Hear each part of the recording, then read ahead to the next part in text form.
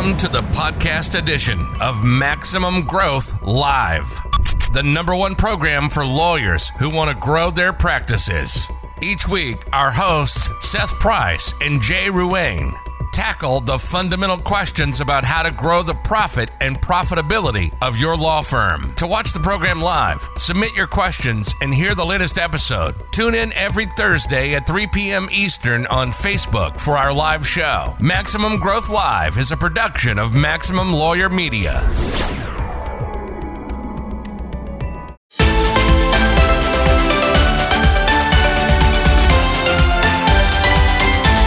Hello, and welcome to another edition of Maximum Growth Live. I'm one of your hosts, Jay Ruane, CEO of FirmFlex, your social media marketing agency for lawyers, as well as Ruane Attorneys, your criminal defense and civil rights firm in Connecticut. With me, as always, my good buddy in the Hawaiian shirt, Seth Price. Seth is founder of Price Benowitz, your DC, Maryland, Virginia, South Carolina law firm, all up taking over that mid-Atlantic area, as well as the creator and brains behind, well, the original founder brains, not necessarily the current brains, behind SEO mastermind group, Blue Shark Digital. Seth, how's your week going this week? It's going great. I'm real excited for today's guest. You know, I got to meet Hector on a mastermind several months ago. And in that time, both you and I in our journey have integrated a number of people from Latin America into our teams. And Hector was way ahead of the curve, and he has done a pretty amazing job scaling international talent for all sorts of things. And something that I personally have sort of been, realizing it's something that I need to be doing at some level and have had some success, but I'm really excited to speak with somebody who's been through this and hopefully get some nuggets of what are the things that make it successful long term, because it's one thing to have this work for a couple months, but if you want this part of your long-term play, it's a very different question. Well, absolutely, and it's definitely one of my long-term plays. I've talked about it. We've onboarded. We had some hiccups, and it's definitely something that's been an issue. It's really sort of, it's interesting to me, and I don't want to take too long on this, but I read the Friedman book. The World is Flat. And we talked about how using the internet and technology, more people, you could touch more people around the world and get the right person for your problem. And I think really COVID sort of accelerated that. I mean, we're talking about legacy law firms that had standard phone lines. Now they have VoIP systems. Now they can start to take advantage of those things. You and I were in those systems early on. And so we're sort of a step ahead of other people in able to really attack the offshore talent. But there are some incredibly talented people out there that just happen to live elsewhere. And I can go back to when I was a college student backpacking my way through Europe, and I can remember getting off the plane in France and being like, wow, there's a whole country here that survives not speaking a lick of English. And then, and it kind of blew my mind, but now I'm just thinking, if I could tap into these things that are available to me overseas, I can really accelerate my firm. So why don't we do this thing? Let's take a quick break. We'll hear from our sponsors, and then when we come back, we're going to talk with Hector Quiroga, who is an immigration lawyer, but he's really scaled tremendously using overseas talent. So why don't we do that, Seth, and we'll be right back with more Maximum Growth Live. The lawyers who will succeed in the next decade are the ones who are focusing on building their brands where people meet. And there is no place better to build your brand than on social media. With the FirmFlex DIY social media plan, hundreds of lawyers like you are using social media to build their brand and become the one lawyer in their community that people know, like, and trust. By spending even just 5 minutes a day on social media marketing, you can engage with hundreds or thousands of people in your local community who will need your services. By cultivating a network of followers, you build a book of business that you can market to the next decade and beyond. If you are looking for a solution to help you jumpstart your social media marketing, look no further than the DIY plan at getfirmflex.com. The DIY was created by a small firm lawyer for people just like you, helping you connect with local people online and build your brand and engage people in the topics they want to talk about, all for under $100 a month. To find out more, visit getfirmflex.com. In this world today, if you want to grow your business, you want to grow your firm, you want to take on more cases and make a bigger impact, you have to have a digital blueprint. Statistically, throughout the time that we've been working with Blue Shark Digital, our law firm, the Atlanta Divorce Law Group, grew over 1,400%. Seth and his team have years of experience in this area. Blue Shark is truly a part of the firm, so I don't consider Blue Shark any different than the employees in my office. Thrilled to be here with Hector Quiroga, the managing partner of a law firm in Washington State immigration, tri-state area there, tri-county area, as well as Las Vegas, Tri-Cities. Welcome to the show. Thrilled to have you. I am excited to have you here today because we were in a mastermind together, and I was, for the scaling of immigration. We talk a lot on the show about different offshore opportunities of leveraging. And for somebody, I have not met somebody who has done as great a job as you of mirroring or marrying domestic international labor to put the firm together. So talk to us a little about the history, how you've done this, and how you've sort of developed this international practice. All right, guys. Thank you, both of you, for having me. Excited to talk and share. Yeah. So it started. I'm Colombian by birth, so I was born in Colombia and came in 2000. I didn't speak English at the time, but what is relevant on this is that I left a lot of family and a lot of people connections when I came. I came when I was 17. I had finished high school, and so what it started with was I started to recognize that there was a lot of work that didn't have to be done in the States. And it started with a logo, right? And so I was like, can somebody do a logo? And then I went down here and it was anywhere. I had quotes anywhere from $100 to, I had a company who actually gave me a quote for $10,000 back then to do this logo, right? And I was like, wow, I was just thinking about this. And so what I started thinking at the time was like, gosh, I should get into marketing, because marketing, I can get somebody's logo and I have to know nothing about Photoshop or Adobe Illustrator. I don't have to even know anything about that. And so my first business was a marketing business, which was a website design company, because what I was doing basically was a reseller, right? I would just kind of come in and go do that. And that's kind of when I started to learn that you can shift labor and really capitalize on something that we have and we take for granted, and that's it's called the U.S. dollar. You buy milk on dollars, you don't think about what you're really doing. But for a foreigner, you are like, you paid how much for that? But to me, it's still weird to go and learn that a haircut could be $15 or more, because I know in Colombia you can get it for like $1, right? Like you can see the disparity on pricing. And so that's kind of how this started. And after, when I went to law school, I had a virtual assistant who helped me with my briefing for my cases, right? I was like, I was kind of like, I had enough connections in law school to say, hey, I love it. So I launched, I got through law school. It's kind of a long story. I graduated from Gonzaga with an economics degree. And I didn't go to law school right after, right? It took me 2-3 years to go in. And so in those 2-3 years, I was hired by an insurance company. And I was a personal injury adjuster, right? So I kind of started with the total loss and worked my way to personal injury towards the end.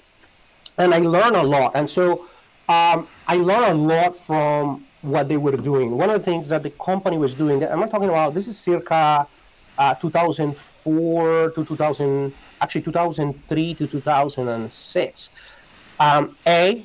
They were really good at distributing the labor. So the adjusters would come in, and then we would handle about 10 vehicle wrecks a day. I would take the recorded statement from people, right? Calling, hey, you got to take a recorded statement, do that.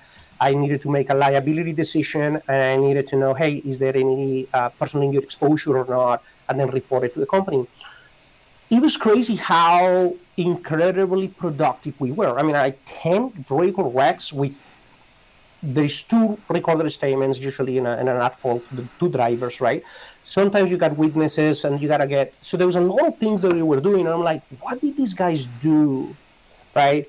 And I recognize the importance of systems, offshoring, digital signatures. This was huge, digital signatures. And these people were doing digital signatures in 2004, and they had been doing this for a while. So some of these ideas that I'm like exposing to you and that COVID come to me, this is not original thought. It was just an observation and for lack of a better word, copying, just like, hey, they did it that way. Maybe figure out a way to do that. So through law school, then I'm like, okay, I had them going and I said, gosh, I really do know a lot about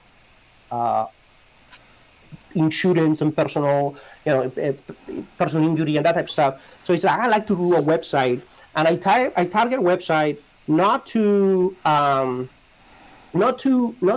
high degree injuries. I recognize that there was a huge market for the middle injury, right? So that person who has a bumper, or they had a somewhat of a collision, they might need a couple of chiropractor care, and that's it, they get better. But there was a huge market there because the big shot lawyers are going for big cases. They're usually not interested in that. And what I started recognizing was that people would I don't feel so good, I might have to take the day out, and then the adjuster would call and be like, hey, we're gonna pay you like 10% of your damage, or we're gonna pay you 50% of your damage. And then people were like upset, and this is when they really like start treating, right? There was a it's almost like there was some retaliation from the consumer back to the company saying, wait a minute, you're supposed to take care of me, and now you're gonna like shortchange me on the cost of the taillight, right? What it is that creates a spiral situation into the injury world. And there was a lot of cases we were settling for, $3,000, $5,000, $15,000. It's not enough, I don't think, for a lot of lawyers to get into. But there was enough where a little, injury demand would come in, and there was a nice profit to be made. And also there were some cases that you got into it that they looked like they were really low in the beginning, like the reserves were low. But later you start discovering, wow, we got nerve damage, we got a big thing, right? So I recognize this middle band of consumers. There's the people who want the big stuff, and then there is the people who go in and they call a personal injury lawyer and say, hey, I was just rear-ended, but my tail light is broken, and that's the extent of it. And the attorneys wouldn't care for it. They would just simply go, like, I don't just do personal. I don't do property damage. It was the answer. There's got to be an injury, and I just don't want to talk to you. What happens? There was a huge miss in there, and so what I did is I took all of my tort notes, which I was recording, and I turned around and I said to my VA, I need you to put all of this into article form. I need you to help me this, and I started building this website. The website became pretty successful. And I was able to capture a lot of leads, and then I turned those leads and I was selling them back to personal injury lawyers. So, I made hundreds of thousands of dollars through law school doing this, right? I was like, this is, I would get a lead. I was selling it at about $100 a lead, and, it was a nice living, but the SEO world was getting competitive. Then I was hit with the Panda update and some of those updates, and truthfully, some of the keyword stuff was kind of like stuffy. I got a little gimmicky. I get that, but what I learned was, A, you can offshore a lot of work.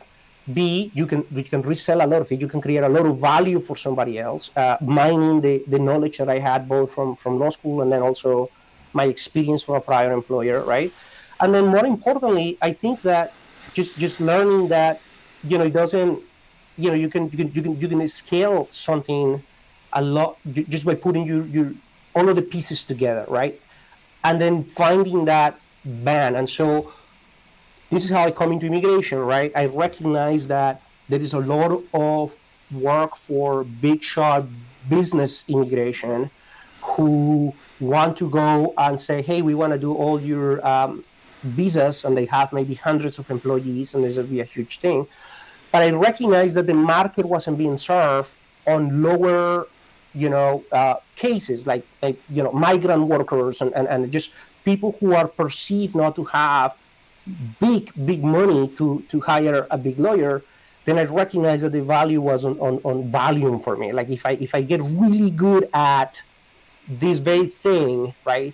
If I get very good about that tail light being broken, if I get very good at a process and I can scale the volume, the only way to sustain volume is to have the labor where I can shift that offshore, then I can grow a pretty successful firm. And I think that's how it all this came about. And it's just been stumbling through stuff that I figured it out. But being Colombian and what I did was very simple. I just put it wasn't an ad, it was a Facebook post.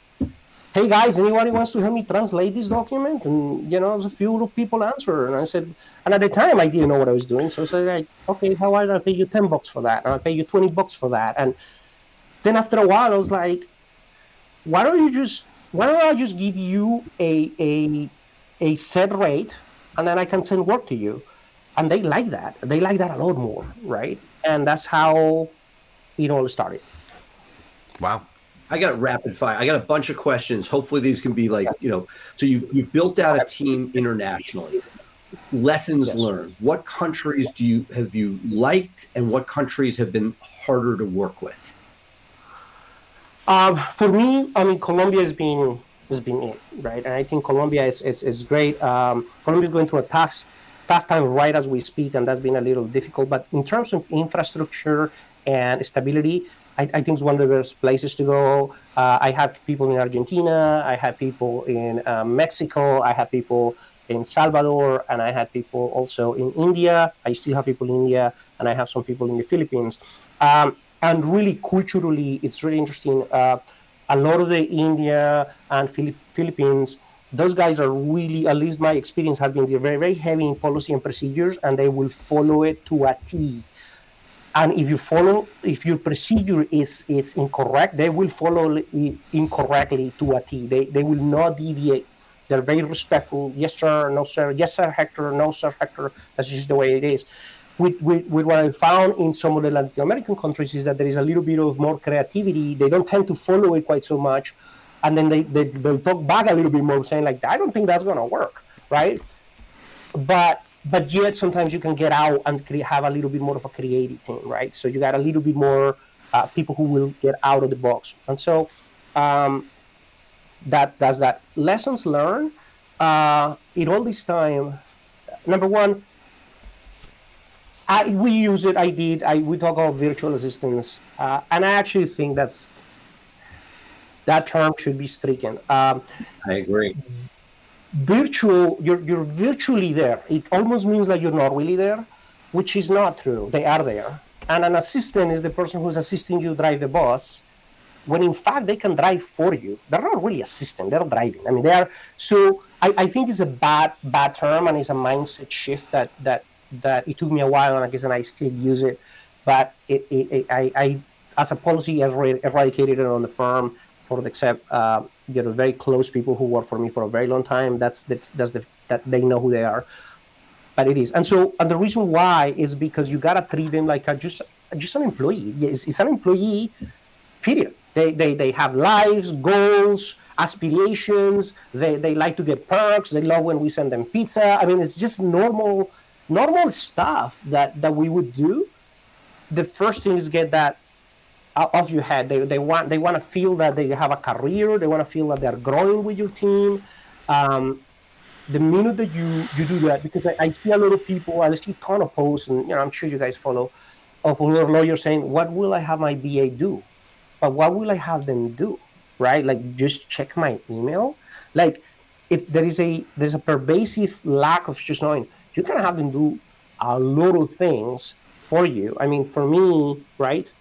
I have video editors, photographers, copywriters. I have economists. I have analysts. I have coders. I have software developers. I have paralegals, legal assistants. Just people who just massively can do. The only thing that you need to separate is what do you physically need somebody for and what you need a license for. Clearly, lawyers need to do legal work. The law work piece going to court and reviewing the paperwork, you need a lawyer.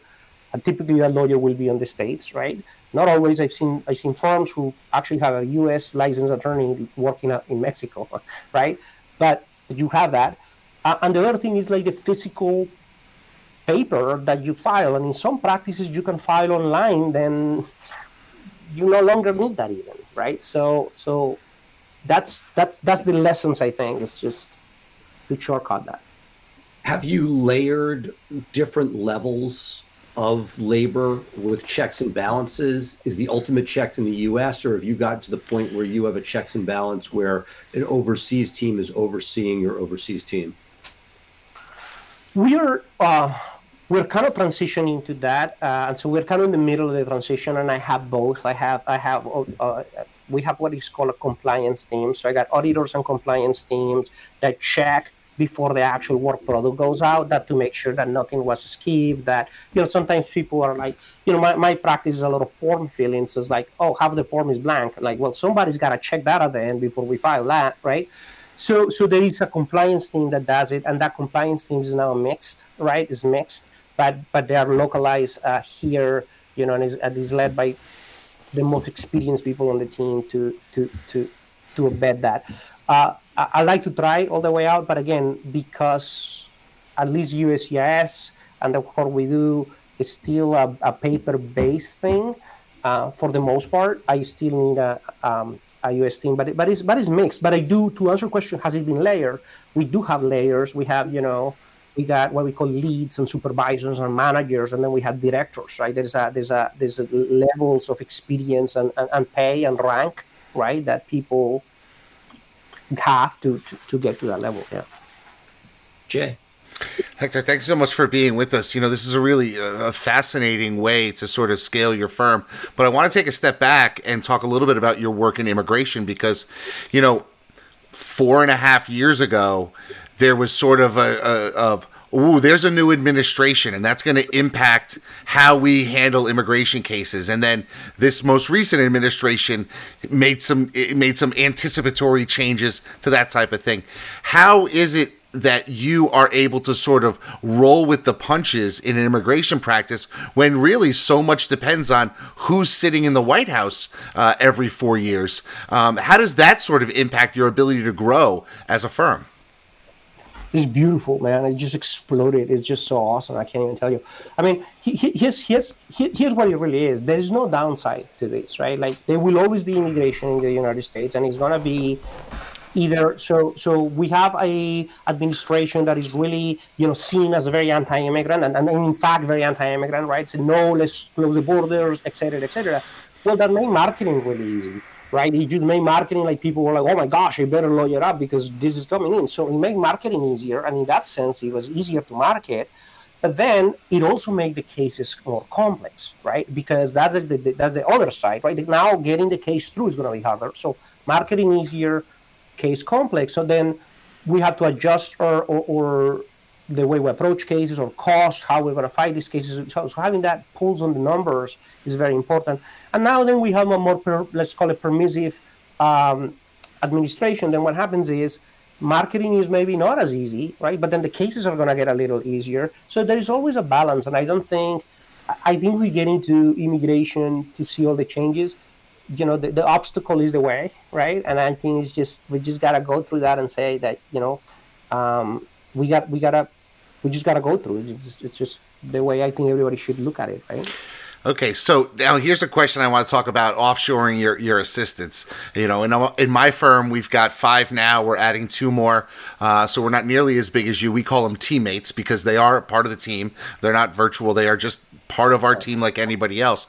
As a lawyer who wants to grow their practice or grow their firm, what do you think the best teammate to bring on to handle should be? So like, if you haven't had anybody who is outside of your office and you're thinking about adding what is called a VA or a teammate or however you want to do it, right, what's the first thing a lawyer should look to bring in to allow them to really get the best kind of growth? Gosh, it's a rough question, right? Because there is different levels, right? Like we got people on finance and we got people on, payables and going over that, making sure that accounts are paid. I got people like, people going over the money piece, making sure you report that. So that's important, right? Truthfully, if I was a solo and I was just starting, I think the very first thing you need to do is you need to work on your funds. How do you get the information into the company? I think it's probably the biggest impact first, right? I know there is a lot of ways to go to different outlets that are kind of outright outsourcing and things like that, but I kind of like it, do it myself, because then I have control. I can train them with my policies and procedures. Now, when we're betting about 400 phone calls a day, right, between existing clients and prospective new clients. So what I have is a call center at this point. It's not a call center in the sense of you go somewhere in Colombia and you find Quiroga Law Office call center. It is in everybody's home. We're just working, and it's actually a lot more cost efficient that way than actually having a location. But I think if you don't need it, you're not handling that kind of volume, then you can start with one receptions. And this is exactly how I did it. I got, hey, why don't you just help us with the phone a little bit? And then figure out IP telephony, right? The piece of technology that can enable you to do that. And then that'll help you start going. And then from there, it wasn't too hard to go into, a legal assistant would be good. So the assistant would be maybe not the person who answers the phone, but maybe the person who's going to be, hey, let's check your address, and just a little bit more of an intake that is longer than just it. Then you get into like the paralegal work, which is the people who are more strategizing. Hey, we need a declaration here. We need this. So yeah, you go that way. That's how I did it, and I don't know if it's the right way, but it's certainly the way it worked for us. No, I love it, and something Jay and I talk a lot about, which is delivering the best quality service. Part of that is time on task, right? So that if you're looking at domestic numbers versus the allowing somebody to have it, now you have to have the training in place and the checks and balances in place, but it would allow for a lot more touches per client, per case, a lot many more minutes on that before you would. So I love it. I have my sort of final questions for you are twofold. What mistakes did you make early on that somebody who's starting this would you think should try to avoid? I mentioned one is like really seeing it for a long time as they are like a parallel universe that you just kind of get the stuff that are tedious or like you can't do or they seem to be, and really not recognizing they are part of a team. So that's they are no different than somebody. They're not assistants; they're team members, as Jay mentioned. That is that. So there's one thing, and I think the second thing is really you talk about that, and it's called check and balances. And we did have a lot of people. How do you know people are working? But I think COVID kind of helped a little bit on this because we're experiencing here, right? How do you know that the person is actually spending time, they say, on a translation, for example, or and really ensuring that you got some systems to really just be able to make sure that the work is actually being, because they will tell you stories, right? They will say to you, I worked 4 hours on this, and if you don't have a way or a system to check. And so one of the ways is just averaging, right? Just the lower averages, we're bigger enough to know, interesting, this position should be producing X amount, and you are like 10% of that consistently, we know there is a problem, right? So until you start getting some data. So my mistake, to be clear, was I didn't gather data until a little bit too late into the process. I should have started that earlier, so I knew that was happening. Now we have a pretty good system, and we can sniff things out. And even then, we still see things that are like, this isn't it. So because the cost is going up, right? It used to be that, but the cost, because we're talking about this because lawyers are doing it. So everybody's going, let's go to Latin America, go to Colombia. So the cost is going up to the point that you really do have to watch it. It's not a free for all. Now you got this very inexpensive thing. It's less expensive, but not quite that inexpensive. One of that you bring it. Yeah, you bring up a good point. And, from all the forums that we read online, from the conferences that we're going to, I feel like there are so many lawyers out there who want this magic wand of, I'm going to be able to get a high-quality paralegal that can be bilingual and do everything for $5 a day, and I won't have to supervise, I won't have to set up systems, and that's just a figment of imagination, right? I mean, everybody wants free help. There were hundreds of thousands of people enslaved for generations because that's the way certain people wanted to act. You're not going to get it, and you have to treat your off-show talent with respect and pay them a commensurate wage with the salary, with the work that they're doing. I mean, somebody who's just starting out might make less than somebody who's been with you for a number of years, but there has to be room for them to grow, earn more money, get more skills, right? This isn't something where you can you're not just plugging in people like an assembly line here, right? So, right, and I have people offshore that make more money over there than some of the employees here, right? Because they've been with me, because they know the thing, they're hustling for me, they know. Again, they're people, they want to, they have ambition, they want to do better. And I have some people working over there who have maids, they have a fantastic life working for my firm. And I love it because they're putting in the value. So this idea that, yes, you're going to cut costs, but you also have to worry about the systems, the checking, and when you consider it all into account, you still come ahead, but you gotta keep an eye on it, and you gotta make sure that those people really like working with you, and they're the leader for sure. I've done a lot with India, some of the Philippines, but Latin America, and I agree with your assessment that there's a level of creativity that we see from the countries you mentioned that's awesome. And people start at whatever they start at. Let's say it's somewhere between $5 and $10 an hour. We'll take somebody at $6.50 an hour that they're starting at, hypothetically. What I don't know, and I'm curious because you've been at this for a while, what does that person end up like in order to retain somebody? In the US, you see a cost of living adjustment. Are there certain numbers that when you get to them, based on the current environment, that you're able to retain people beyond the newbies who are jumping into the market, who are hiring people fresh? Is there sort of a starting salary, and are there certain salaries that take them off the market generally that gives you some longevity of employment, at least from the financial point of view? I think it depends on the position, right? You do have to kind of look right about, hey, what is this job paying locally, right? And what, will a person have?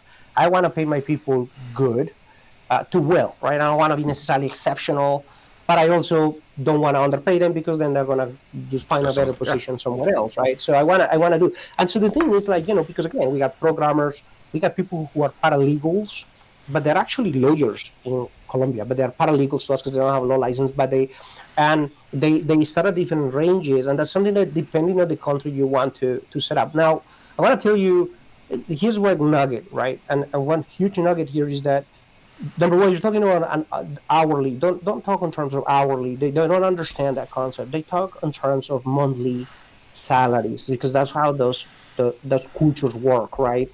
And that the hourly thing is a very U.S. thing. So if you got a salary that is anywhere from $500 to say $1,500 or even $1,600, depending on the country, that may be very good, right? Depending on what level of skill they go to college or not, and they can come in. And sometimes you just need somebody who can help you through an Excel sheet, and you don't need a college graduate to do that, right? And that's the thing. So there is that band. But the nugget is really, they're looking for stability. They're looking for, I know that whatever you say, you're good for it. So your word here is huge. So they don't believe in contracts. They might see something in writing, but they know they can't sue you. They don't have any protection. They don't really have OSHA or Department of Home. They don't, right? So your word here is more important than ever, right? And to say, I want to pay you in this day of the month, and you are good for your word, you pay them. Whether they do the work, whether there is dispute, look, the money is what it is because I told you. And if you show them that they can work with them, because those countries are so up and down, especially with COVID, they are desperately looking for stability to be able to do that. And so if we can provide that, somebody will take a $500, $600 wage a month, which is about $3.25 an hour, right? More than they might take a 600 and 800 if they don't know that they won't be here for 60 days, right? So, agreed, and we've seen that. What do you see long-term attrition like? Are you able, if you do what you're saying, where you continue, you get, you're stable, you show, increase, you show a career. Do you see much breakage, or do people stay with you generally?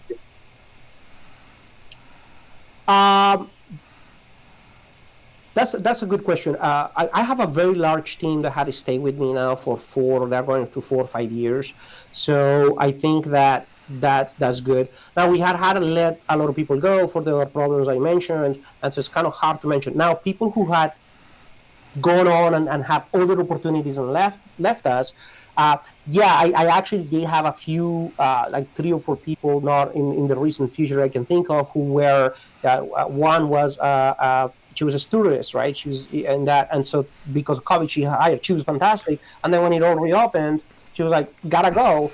And I missed that. I was like, oh gosh, right?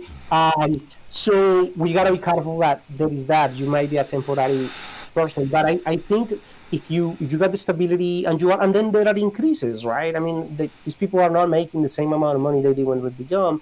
Usually every 90 days we have a quarterly review. Every year we try to have a significant increase. It's not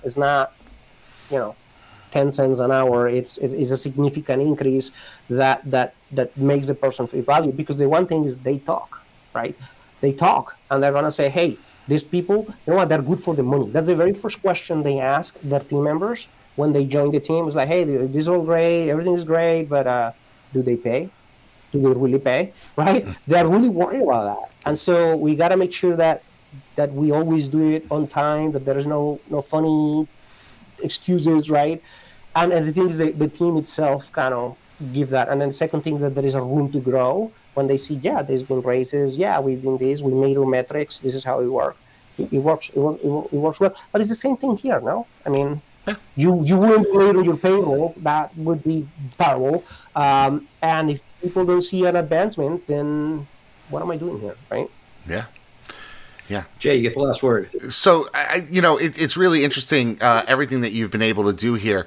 And as you see your future growing, do you ever see a time where you won't be relying on team members all across the globe with the advancement of technology? Do you ever think that that's going to be something that you get away from, or is it part and parcel of every good, successful, growing law firm in this day and age? I got a big question mark on that one. Here's the thing. The cost is going higher and higher to the point where I'm like, what is going to be the breaking point to actually, because it's a lot easier if I have them right here and I can just walk out and say, don't print that document. The question is, now that there is a huge demand for these services and people are going into, I see the prices going up significantly, where there is going to be a point where I'm going to say, I'm just going to have this person work out of Spokane, Washington, instead of out of Cali, right? Like, there is going to be a point. Now, when will that point hit? I don't know, but it'll take a while. So. I have a question about that. Now you bring that up, we just talked a little while ago about how this administration is more accepting of immigrants. Do you see a time when these men and women that are in Colombia, in Mexico, in India, that type of thing, have the opportunity to come to the United States and now have a resume having worked for 1 or 2 other law firms and make themselves really valuable by not only having the experience but being able to be now local? Do you think that that's going to be something that these people that are working for American companies in their country are going to see the opportunities to immigrate and maybe give us more talent here? Do you think that's a possibility? Yeah, I think so. I think even without the immigration piece, just the fact to say, hey, I work for this law firm and that you can verify employment is huge to them, even from just the bilingual piece. Just the fact that it really is like a stamp of, no, I really do speak English, right? Like that to them, that's huge. Yeah. Absolutely. All right. Well, thank you so much for being with us. This is really just fantastic. And I think, our whole audience is really focused on how they can grow their firm. And over the last year, we've seen tremendous growth in the area of overseas talent that you can really sort of explode the growth of your firm by tapping into people that are outside the walls of the United States. And I want to thank you for spending some time with us today, Hector. It's been really illuminating. So what we're going to do now, folks, is we're going to take a quick break, and we'll be back to wrap up with more Maximum Growth Live. Hey, it's Becca here. I'm sure you've heard Jim and Tyson mention the Guild on the podcast and in the Facebook group. The Guild is this perfect mix of a community, group coaching, and a mastermind. Guild members get so many benefits, including weekly live events and discounts to all Maximum Lawyer events. Head over to MaximumLawyer.com/the Guild to check out all the benefits and watch a few testimonials from current members. So head to MaximumLawyer.com and click on the Guild page to join us. Now, let's get back to the episode. Wow, Seth. I mean, just some stuff there. We go back to our interview with Brett Tremblay talking about how India and the Philippines have one mindset. Latin America has a lot more nuance. And I've learned that myself over the last couple of weeks, talking to some of my intake people that have now been fully trained from Latin America, who are able to sort of bob and weave with some complicated intakes that, maybe somebody else who was following a script, asking question after question, and not really thinking about the answers would have been able to do. What were your takeaways? Look, it reinforced certain ideas, which is where to find different types of talent for different types of skills. The thing that I'm focused on is I'm seeing great early success. And just like we talk about Jay incubating ideas, now I don't want to be the person who says, hey, this is the panacea, because it's a long game. And right now the grass is always greener, or the devil you know versus the devil you don't know. Right now, over recent memory, there have been some issues with personalities clashing in the workplace. We lost some of that during COVID, but we also have had a number of people where I would love to be in a position where what I'm offering is a home run and not a starter job. And one of the things about my intake that we've talked about over time is that I've generally been able to get bright, innovative people who are sort of on a track between college and law school. And that's been awesome. But it takes a toll, because we're always recruiting, and that you're always, having that turnover, and on top of the different idiosyncrasies in a particularly hot job market. So Hector mentioned, we don't know how long that curve will be there, but if we're able to keep and retain talent for a longer period of time, will that be a competitive advantage? There's certainly a lot of obstacles as far as culture, as far as communications, etc. But I'm cautiously optimistic. My bet, and the thing that I have struggled with, is particularly in my market, is keeping and retaining talent over time in administrative roles can be very challenging. We had Andrew from Jacoby & Myers, Andrew Finkelstein, and he's in his specialty is Newburgh, New York.